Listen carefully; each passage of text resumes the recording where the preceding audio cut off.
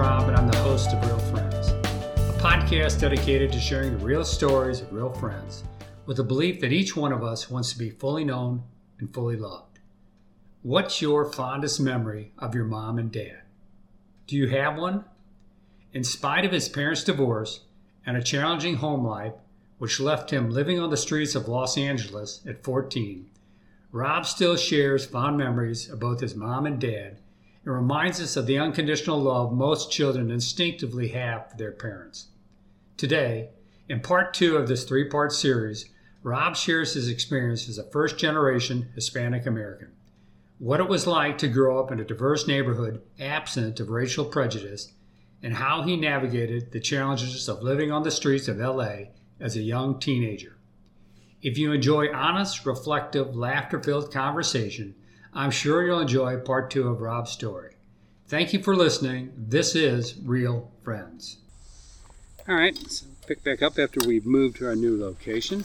What I wanted to go ahead and do now is let's transition. Let's start at the beginning, because the beginnings, the early formative years, whether we're conscious about it or not, a lot of times shape and influence a large portion of who we are and how life plays out. So, for better or for worse, if things are good for us as we're a kid growing up, a lot of times we get to benefit from that and spend our years in a healthy way. If things have been rough, tough, family of origin type stuff, when we're a kid, a lot of times we spend years unpacking and dealing with some of the fallout and trauma we experience early in life. So, tell me about your childhood and years of the youth. What are your earliest memories as a child growing up? Good, bad, or somewhere in between? Well, interestingly enough, the young, well, back then I wasn't addressed as Robert. I was Billy.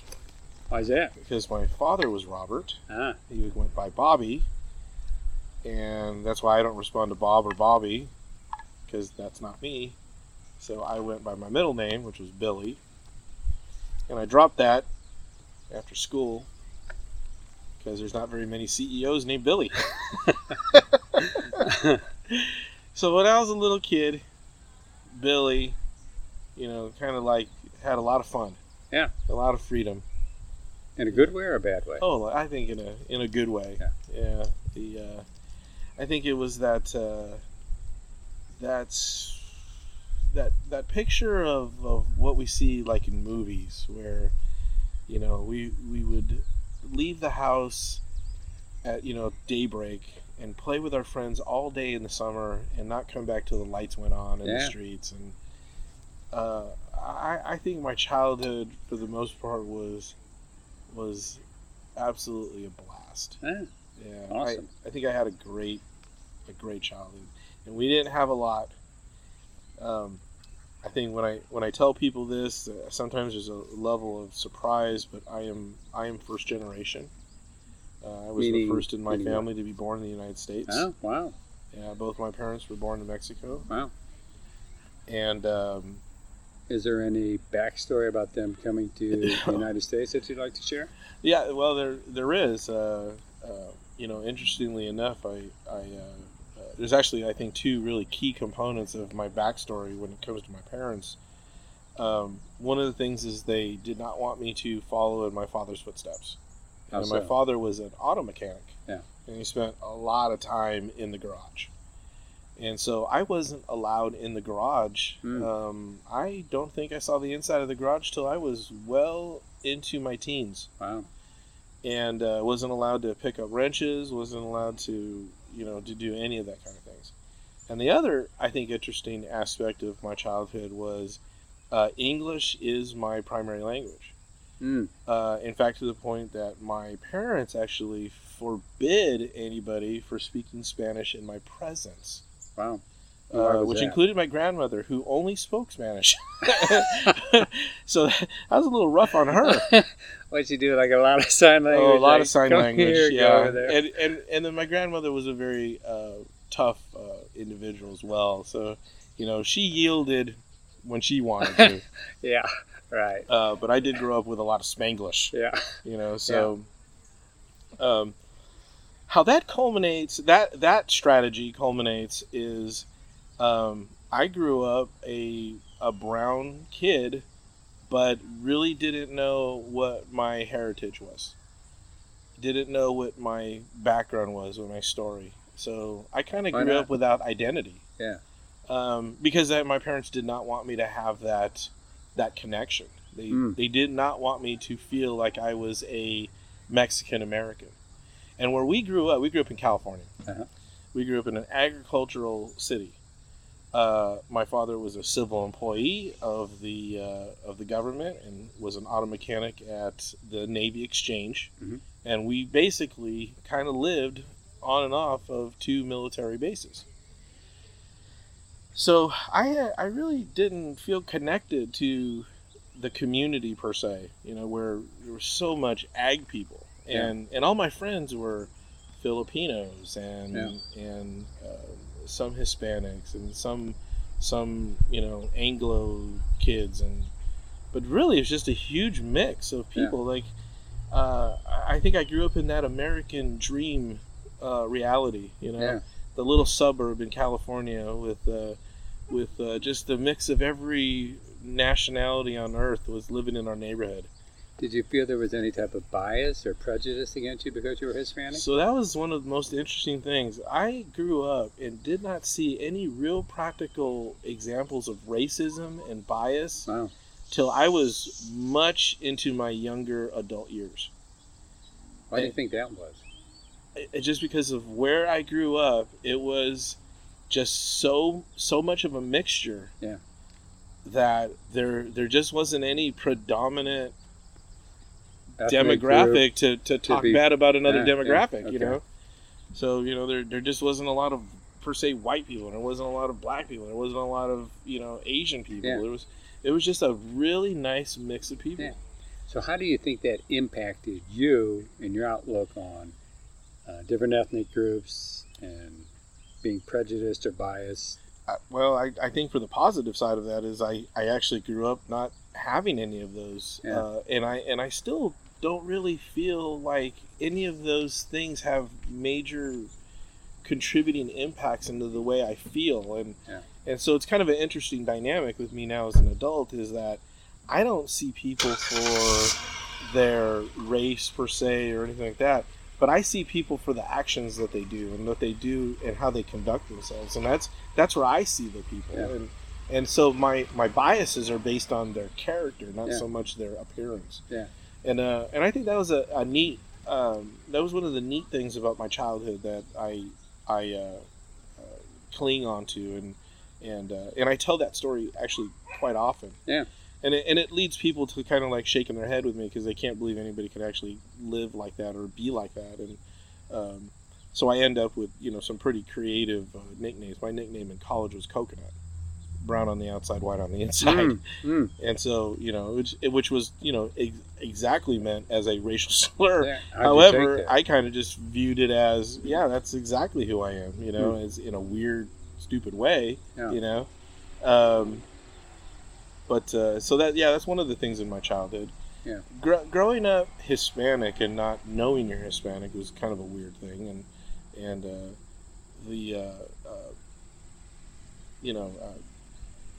clearly I love Chinese food as much as I love Mexican food. These had things that had some pretty big impacts on me.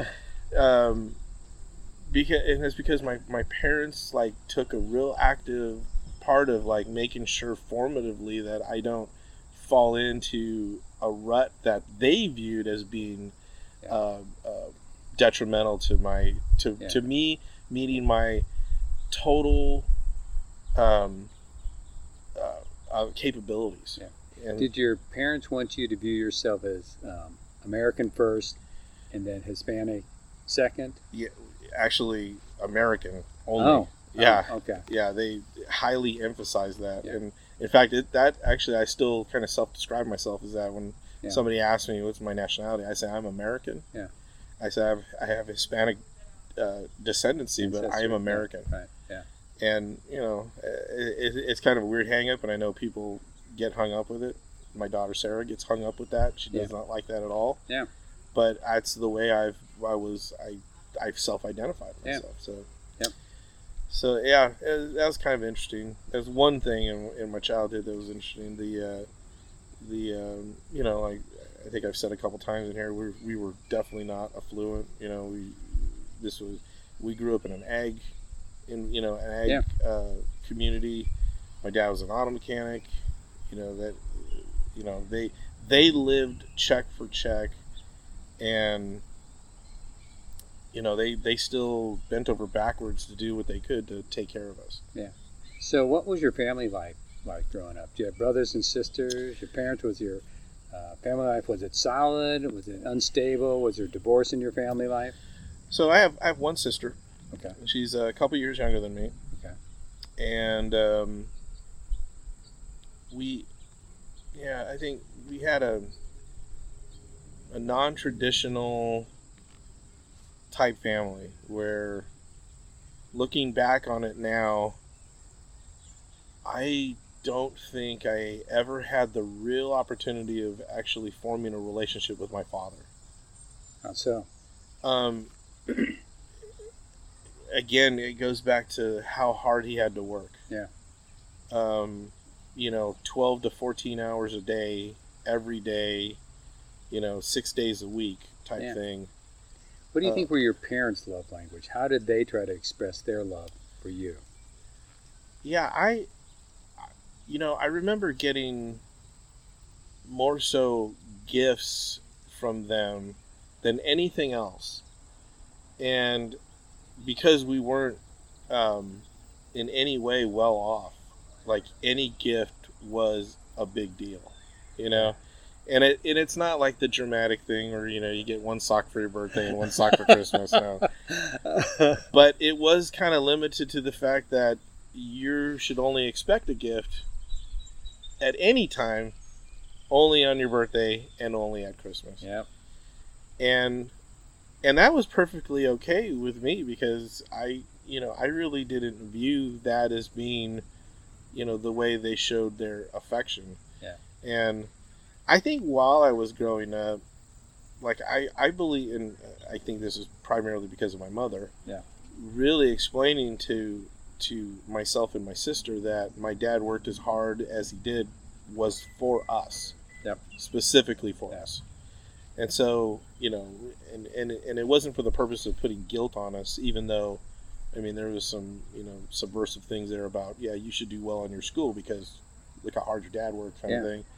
Which is, you know, a great mechanism for getting us to work harder at school. Yeah. Which clearly worked for me, and my sister per se, but I really took it to heart. And one of the things in my childhood that was probably different than your typical childhood is that I had a extreme passion for science and math, to the point that I actually used that passion to open up my own doorways. How so? So I, again, starting from a hobby and a like, turning it into a passion, and then figuring out a way to gain scholarship, and that's how I ended up going, kind of getting out of my neighborhood per se, and getting out of the public school that I was going to go to, and going to Catholic high school. I was the only one in my entire school district that actually went to this Catholic high school. This Catholic high school was considered the top high echelons of schooling at a high school level for the entire county. Yeah. And so I put myself in a position of getting into that school, and that was a real foreign thing for my parents. Yeah.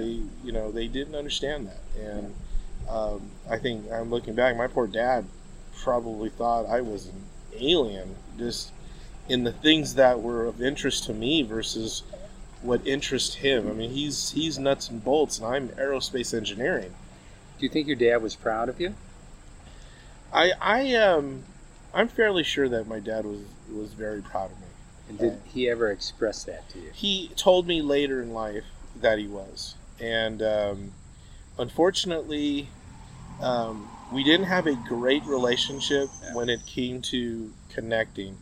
But as it got close to the end of his life, he told me how he felt. And unfortunately, because there was just this massive amount of guilt on him, about my parents not being able to make their marriage last, and just a lot of the things that happened after the fact. Yeah.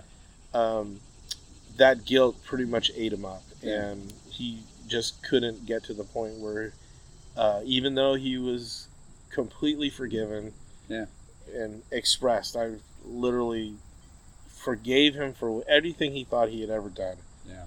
And he still couldn't get over that to put himself in our life, and we really wanted him to.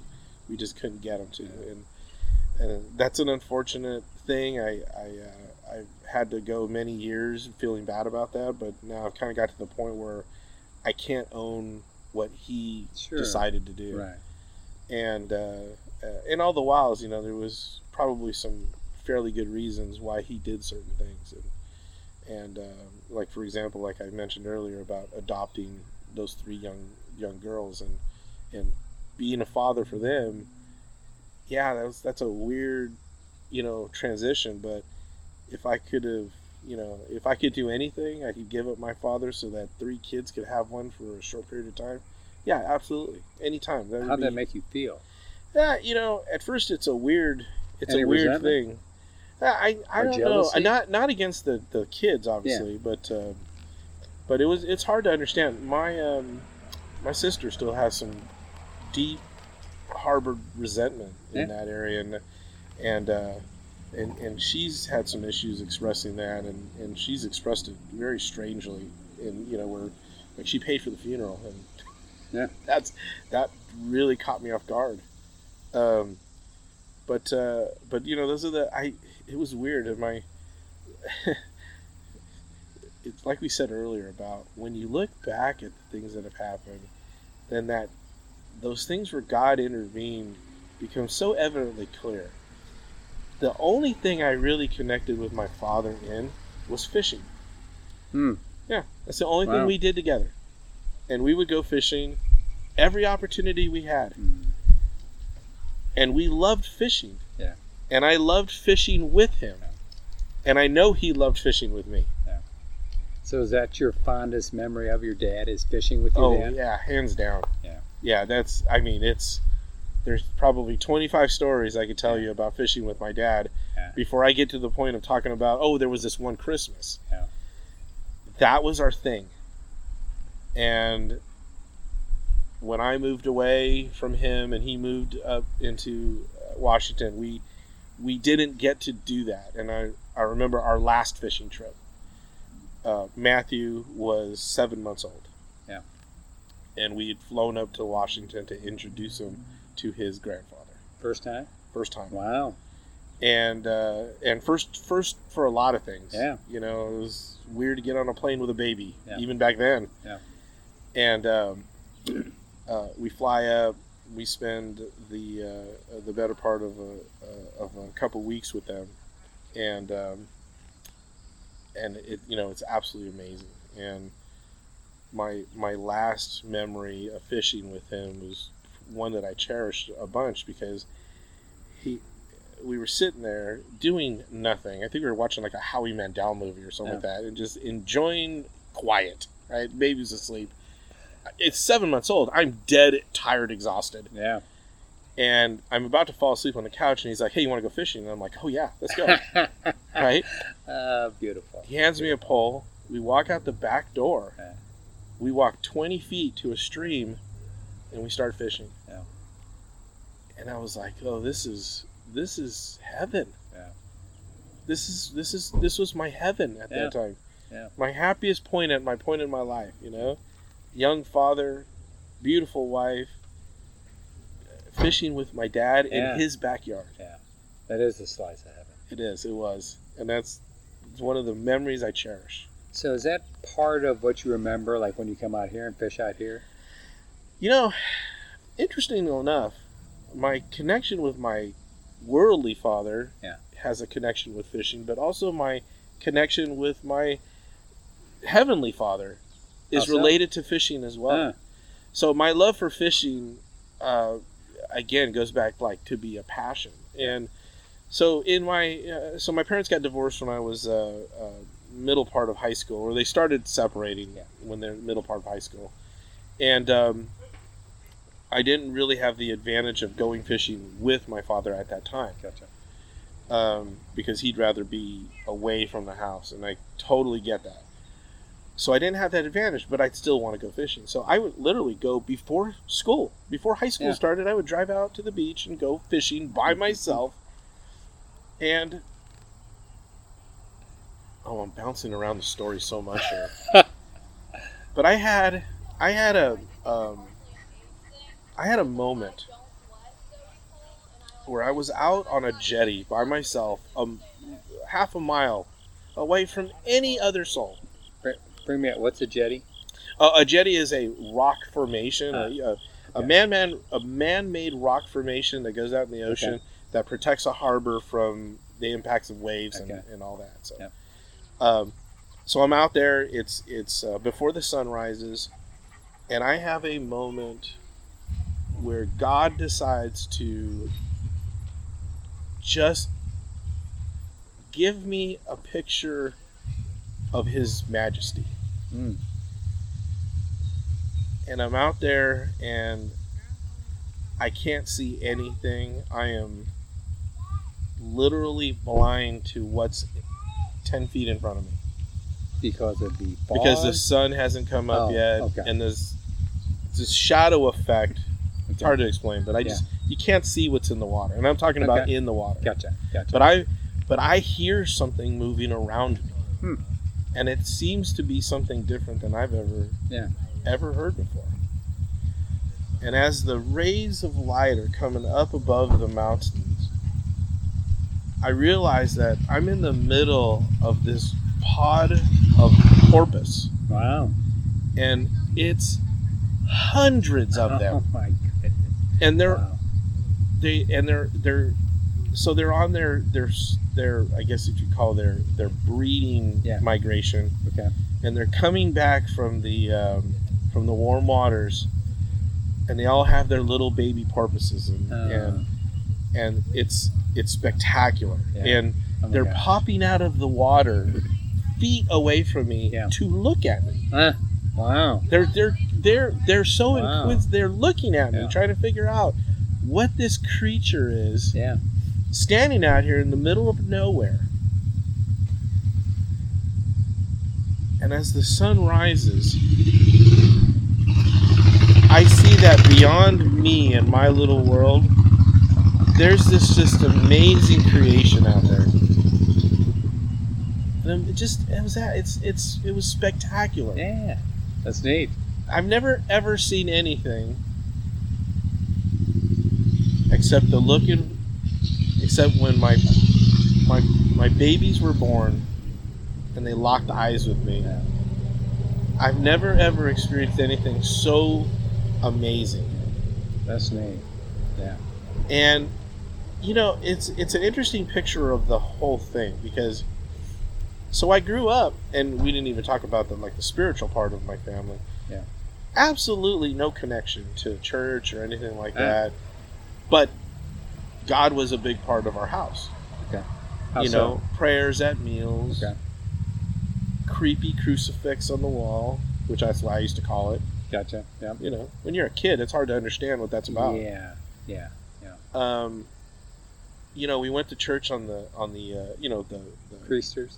Yeah, the Christmas and Easter. Yeah. And then that was in Latin or Spanish. Oh wow. Which I speak neither. So it's hard to actually make a connection. Yeah. But I don't remember any time in my life that I didn't know that God wasn't there for me. Yeah. Like it was like being out on that jetty. Yeah. I was all alone. I'm blind, but He's all around me. Yeah. That was a message for me. Yeah. That was to tell me He gets it. Yeah. He gets it. He understands how I know Him. Yeah. And it's funny because I anchored on that for many years. Many years. Anchored in terms anchored on that spiritual connection. Okay. And so, growing up in the Catholic Church, I actually had some issues with the Catholic Church where I didn't agree with some of what I considered the man-made sacraments per se. Yep. And I had a problem with that because, basically I didn't really have a real strong relationship with God. Like I don't remember ever talking to God. So what was your faith walk like during that age, that season of your life? Just knowing that God existed and that clearly he was responsible for everything. Yeah. He's laying your path down. Yeah. But not understanding that there could be a personal relationship. Yeah. So I was missing Big that distinction. Yeah, it was a huge distinction. Yeah. And that continued with me until I got married and had kids. And then you get this responsibility when you're a parent, and then you read the scriptures, like you have a responsibility of being the pastor of your house. Yeah. And I want to do what God wants me to do, of course. Yeah. And I don't want to be disobedient because you read the Old Testament and you don't want to be you don't want to be disobedient. You don't want to suffer God's. Oh no, no, right, yeah. Right. So now I have 2 children at that time, and I don't know what to do. Yeah. I don't know what steps to take. I don't have any friends that I can go and actually talk to about this. I don't have a relationship with a pastor that I can go and say, what do I do from this point? Yeah. And so I go back to what I'm anchored in, and that I know God in nature. And so I start teaching Matt and Sarah that God's all around us through nature. And I remember having some amazing spiritual moments with them.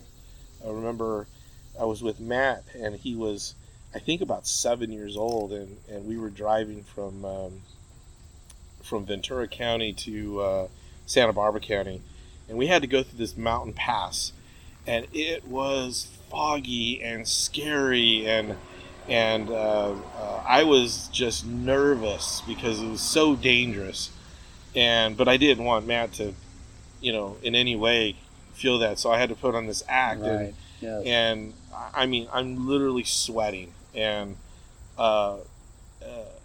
then the sun comes up, and I know where I'm at, and I'm a little bit reassured as that, okay, we're gonna make it. It's gonna be okay. And I asked him. I said, "Hey, do you want to stop? If there's this really cool place we might see an eagle or something." Yeah.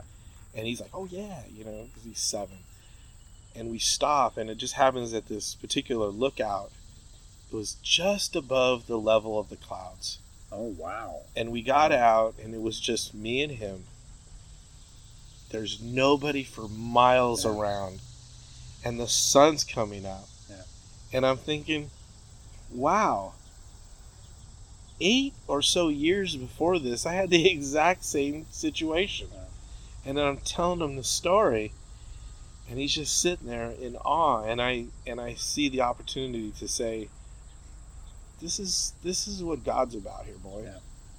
Yeah. You know about God. We told you all the stories, right? Yeah. I said, but this is what God is. This is God all around us right now. And it had an impact on it. Yeah. And I remember having similar situations with Sarah, not as dramatic, but it was such a cool place to be, and it's like, and it convinces me of one thing, that you don't have to be locked into religion or even part of a community for God to have this impact on you. Because he knew I was stranded out there. I was all by myself, and I didn't know where to go. And I literally was like, how do I do this? And he came to us in this way, and he even repeated something for me that I could recognize. Even this guy. Yeah. Like, he made something so simple that was so beautiful that I could even recognize the connection. Yeah. And that's why I think it's just remarkable. So. Yeah. So before we get too far into that story, I want to go back a little bit in your story in terms of your mom and dad getting a divorce. How do you think that impacted you and your sister growing up? Yeah, well, it had a huge impact on me. Not necessarily emotionally, because I think at my age, and I think when it was all finished and done, I was 18. Mm-hmm. But it was all kind of culminating since I was about 13, 14. Was there a lot of arguing that took place in the house? Oh, there was, it was. Did you guys get pulled into the arguing? Have to pick sides or anything like that? Yeah, Or feel like you had to all the defend your worst mom or things. dad? Yeah, everything that's bad in those situations, outside of it being physically abusive, that's where it did. That's it wasn't that, but it was really torturous. It was horrible situation. Been there. And, Yep. it was. I remember, just getting drawn into these things, and and as a 15-year-old boy, just kind of like, feeling that what my father was doing was inappropriate, and challenging him, and having a fist fight with my father. Yeah. Wow. At 15 years old, Yeah. So how do you think that impacted you? Oh, it was. I think it impacted me in a lot of different ways. It's just like it made me really not understanding that this relationship could get to that point. It's like it's a self-betrayal. It's like everything you think is right is wrong. Yeah. And that's brutal. But on the flip side of that, it was also the beginning of me choosing to think independently. And so it unfortunately it forced me into being a man, per se, where I needed to think about how to take care of myself, and I needed to make decisions for myself, and not be too concerned about the house falling apart, per se. I got to go build my own house. And so I was really driven to getting out. Yeah. I ended up actually leaving my house when I was 14. And where'd you go? Oh, everywhere. Yeah. Who'd you live with? Any family that would take me in, friends. So how did that impact you?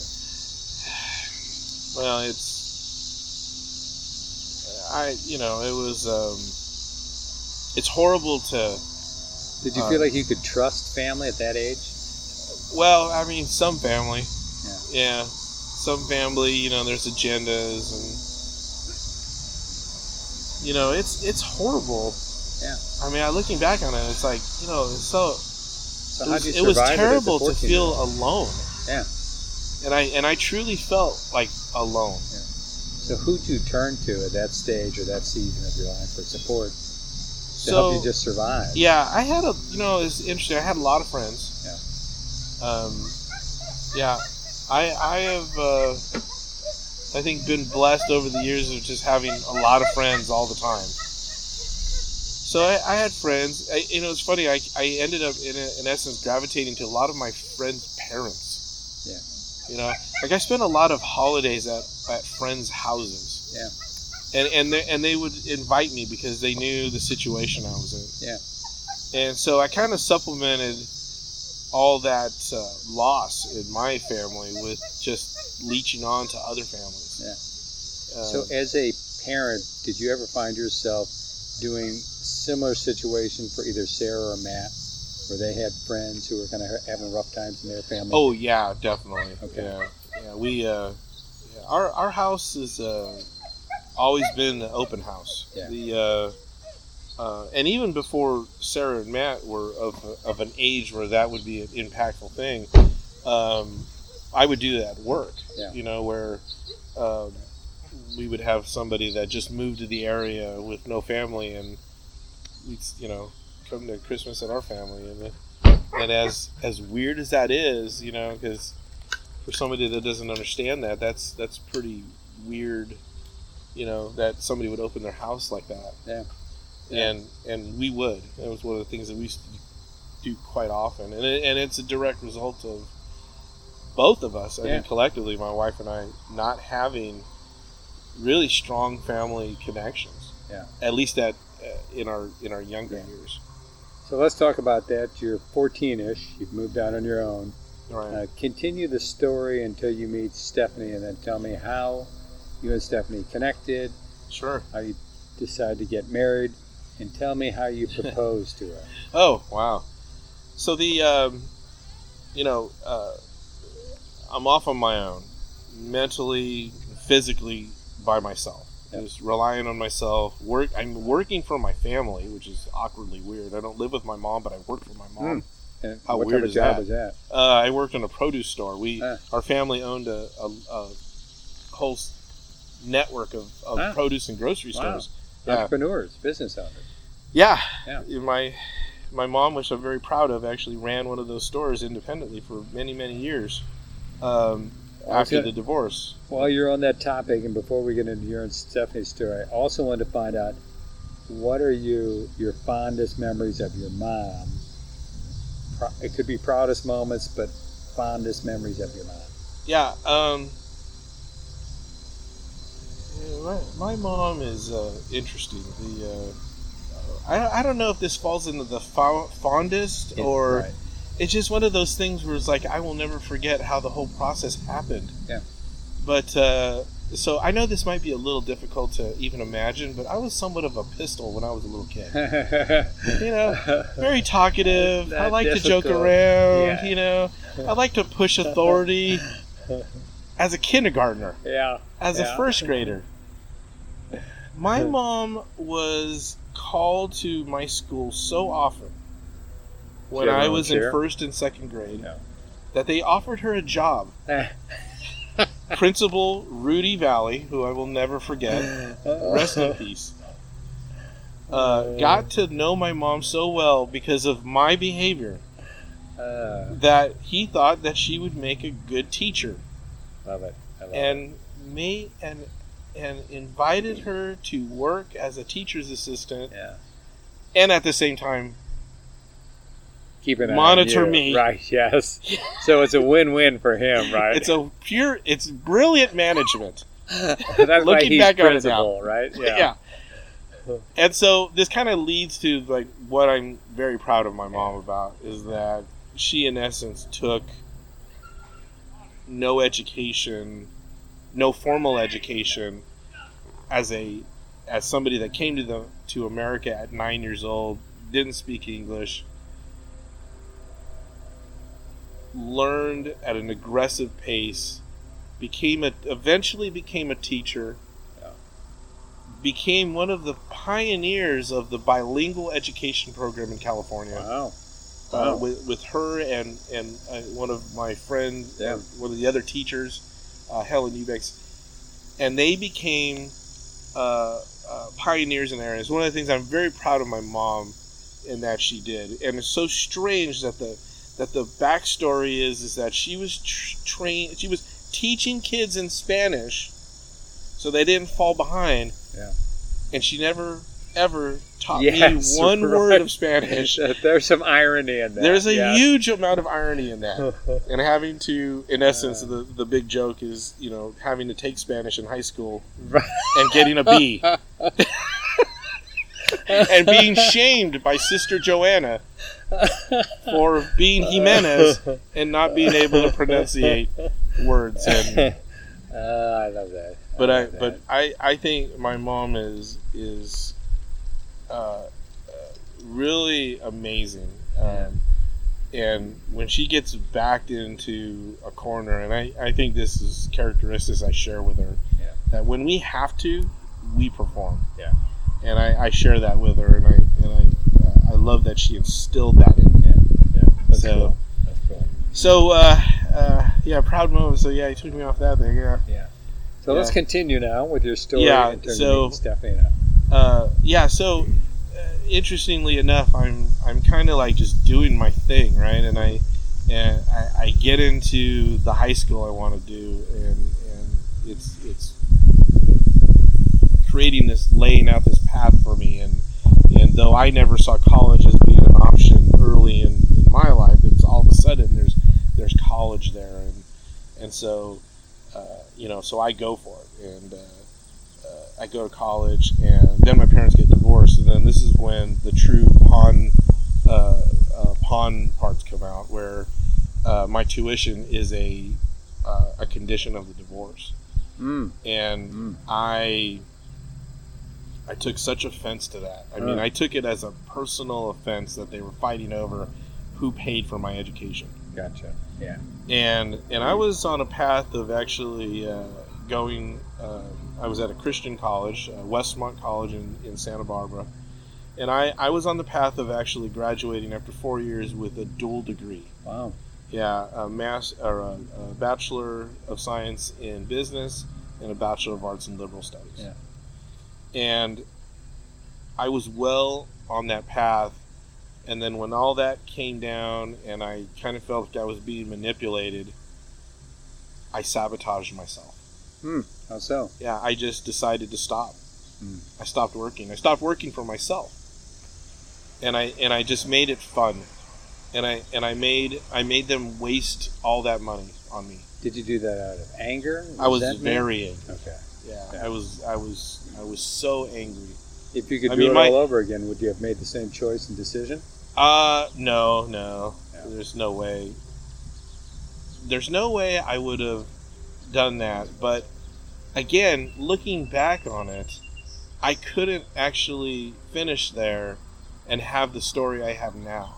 Yeah, true. So there was a reason I needed to actually go through that trial. And I think it was, and this is weird, it's a weird rationale to this whole thing, but I think it was okay that I was actually mad. Sure. Yeah, because it was unfair. Yeah. And so, it's funny how your life stories always interconnect. There's always this web. Yeah. So like I said, I always had a feeling of being unworthy. Yeah. But now, first time in my life, I'm mad because somebody did something to me that took away from me. Yeah. Something that I worked really hard to be worthy of, and somebody took it away from me. And it made me really mad. Could you share that at your age with either one of your parents? No, it didn't come out. Could you share it with anybody what you were feeling? No, not even with the school, because I'm sure if I would have told the school what was going on, they would have done something with it. It's a Christian college. Do you think that's why you kind of sabotage things yourself? I knew, I've always been smart, and so I knew exactly how to make the worst out of my situation. Kind of a passive-aggressive approach. Yeah, and it's interesting how easy that is to do. And that's a dangerous thing with kids. I remember when we worked with youth, and I told them, I says, you could be your own worst enemy. Yeah. I mean, that is, that's not written anywhere, but I'm going to tell you right now, I know firsthand, you could be your own worst enemy. Yeah. And believe me, I knew exactly how to destroy my life. Yeah. And do it, for impact. Yeah. Yeah. Yeah, that was a tough time. Yeah. So how'd you rebound from that? What happened after that? Well, again, you call it luck or call it coincidence. God's way of staying anonymous. God will stay anonymous, yep. My grandfather, which is very important to me. Yeah. He's always been a backbone for me when I was weak. Yeah. Always my place of refuge when I didn't have a place to sleep. Yeah. And believe me, I had years of places where I didn't have a place to sleep. Where did you sleep? Did you ever sleep out on the streets? Yeah. I spent many times in my truck and luckily California is you can survive on the beach, for small periods of time and but it's not sustainable. So that's one thing it's very hard, and I'm so impassioned with people that are homeless because you have no idea how hard that life is. It is amazingly difficult, and I know that firsthand. Yeah. Because you lived that lifestyle for parts of your life. Parts of my life, for significant parts of my life. Yeah. I think it probably stunted my growth, actually, because, my physical growth, because I was like, I could never stretch out in my truck, But, I say that jokingly, of course. But but going back to my grandfather was my, was kind of like my refuge, my sanctuary. Anchor, your hero. Yep. And what's interesting about my grandfather is that he's not blood relative. He married my grandmother when I was 5 years old. Ah. And, we had a very special relationship because I was the oldest grandchild at the time too, and the we got to be like the buddies, the pals, Yeah. which was pretty interesting. And so then time moves on, and I'm showing up at their front door in the middle of the night soaking wet, and it's come in, and then years later I'm sabotaged. I'm trying to go to community school because I realized how stupid I was, and it's just not working. Yeah. It's not working. I can't do it for some reason. I can't get motivated enough to do it, and I'm angry at everything. And my grandfather says to his son, my Uncle Rick, "Can you help him?" And so my uncle gets me an interview at Procter & Gamble for a new division that they're starting up. And everybody in my family knows that I'm a science nut. Yeah. And there's a laboratory. And he says, "You think you might want to work at this laboratory?" And I'm like, "You know what? That sounds great." Yeah. And he just opens up the doorways, and I get an opportunity to work in a laboratory. I'm fulfilling my life's dreams at this point, and I am happier than I've ever been. And this is like, I'm in my young 20s at this point, and I don't know, I can't think of anything else better.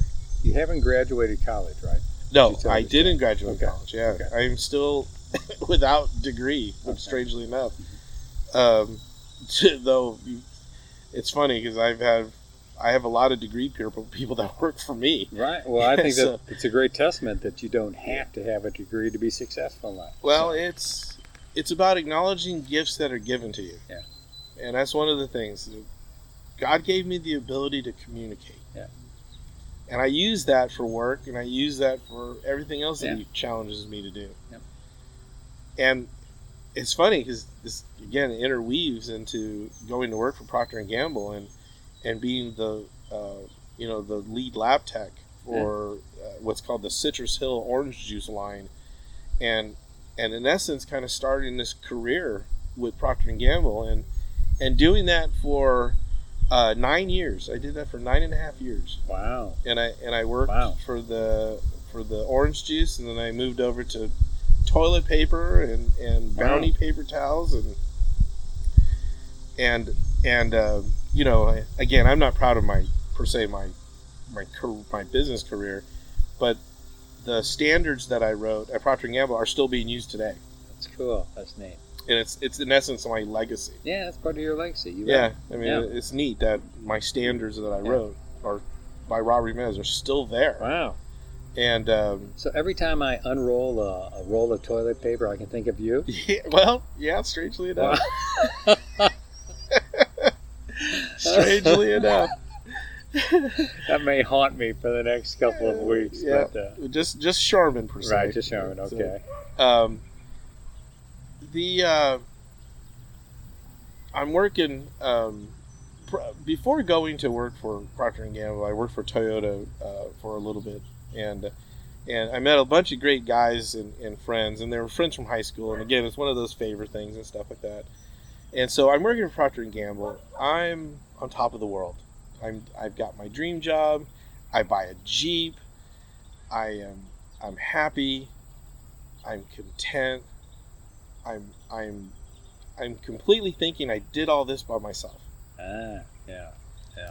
And I have a very good friend, Mike Loomis, who says, "Your life is way too awesome." And What did he mean by that? Well, he's like, your life is too good for you to be just doing it by yourself. And so Interesting. so his wife had a friend, and they concocted this plan of introducing us that had failed a couple times before. And so it all culminated in my friend Mike telling me that he was having a party at his house, and that, hey, come over. And I knew what kind of parties we used to have, and there was always a lot of barbecue and a lot of drinking and Yep. the stuff you do at barbecues. Yep. and I show up with like literally 10 cases of beer because that was what I did because I'm at the top of my game. I want to enjoy it with everybody. Yep. Well, it turns out there was no barbecue. There was no party. It was just them and Stephanie. And they introduce us, and then they disappear. Oh my gosh. And it was this awkward weirdness where we were kind of forced to meet each other and talk to each other.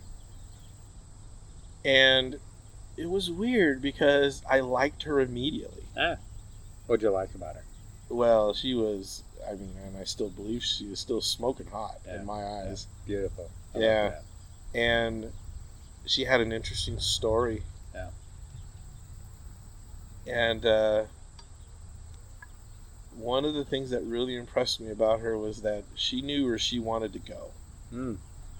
Like, she had a plan. Yeah. And I'm just, like, I have no plan. I'm going to bars like 3-4 nights a week. Yeah. Because I love to dance. Sure. Right? Yeah, I remember those days. Oh, I love that was fun. Oh, this back with the flat top and the pinned pants and looking ridiculous now. John Travolta and whatever that. No, that's all.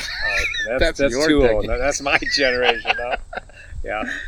But yeah, I'd love to go out and dance and just have fun, and I had nothing. I had nothing stable in my. I had no plan. I was going like the checks I was getting paid pretty well. They were meant to be spent. Yes. You know, Yeah. pay my bills and then spend absolutely every cent left. Just a ridiculous stuff. That happens when you don't have a plan. That's exactly what happens when you don't have a plan. So I really love the fact that she had a plan. Yeah. She worked for Wells Fargo, and she was gonna do. You know, she was a banker, and it was a big deal. And I was like really impressed by her. Yeah. And not really understanding that she was like 6 years younger than me. Because at the time I didn't know. I had no clue. I thought she was like even maybe a little older than I was. Was she more mature than you were? Oh, absolutely. Still is. Yeah. That's probably true. Yeah. But I was I don't know what the word for, but I was Smitten. infatuated. Oh, swept off. Worse than smitten. Yeah. I was good. infatuated with her. I mean, love that.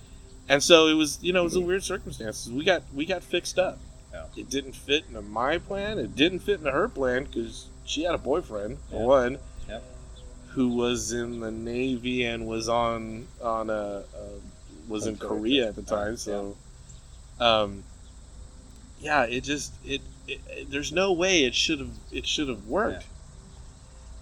Again, Right. looking back on it, I might have picked her, but she was chosen for me. Yeah.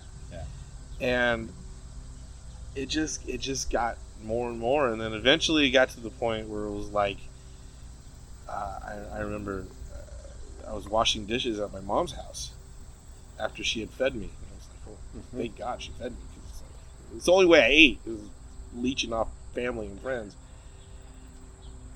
And I'm washing dishes, and I'm talking to my mom, and I'm like, and she's asking me all the usual. She's asking me all these questions about, are you dating anyone? I said, well, I met somebody. She's like, really? She's like, and I think she said something really negative, like, I hope it was, it's like, I hope it's not this person, because there were definitely people that she didn't like for me. Yeah. Right. Being very protective. And I said, no, you don't know this people, you don't know this family, and they lived 3 hours. Again, another thing that doesn't work. They were 3 hours away. Wow. It's like, this should never have worked. Yeah. And I told my mom, I said, I don't know. There is something about this girl. I might be done. Yeah. And my mom stopped, like the record player just got scratched. Right. What? I said, Mom, I might be done. This girl is different than any other girl I've ever met. I've never met anybody like this. And it just seems that she's interested in me too, which is that's shocking. Yeah. I'm shocked. And it's like magic. Yeah. And what do you think Stephanie saw in you? I joke with her all the time about how she was just looking for a sugar daddy, but because she was again the same story. You know, we come from non-affluent families, and we've never had anything. You know, and you know, she drove a car that was 15 years old, and I've got this brand new car, and you know, and it's like, you know, it's really impressive, and I think a lot of that stuff was like the dazzling sparkle side of it.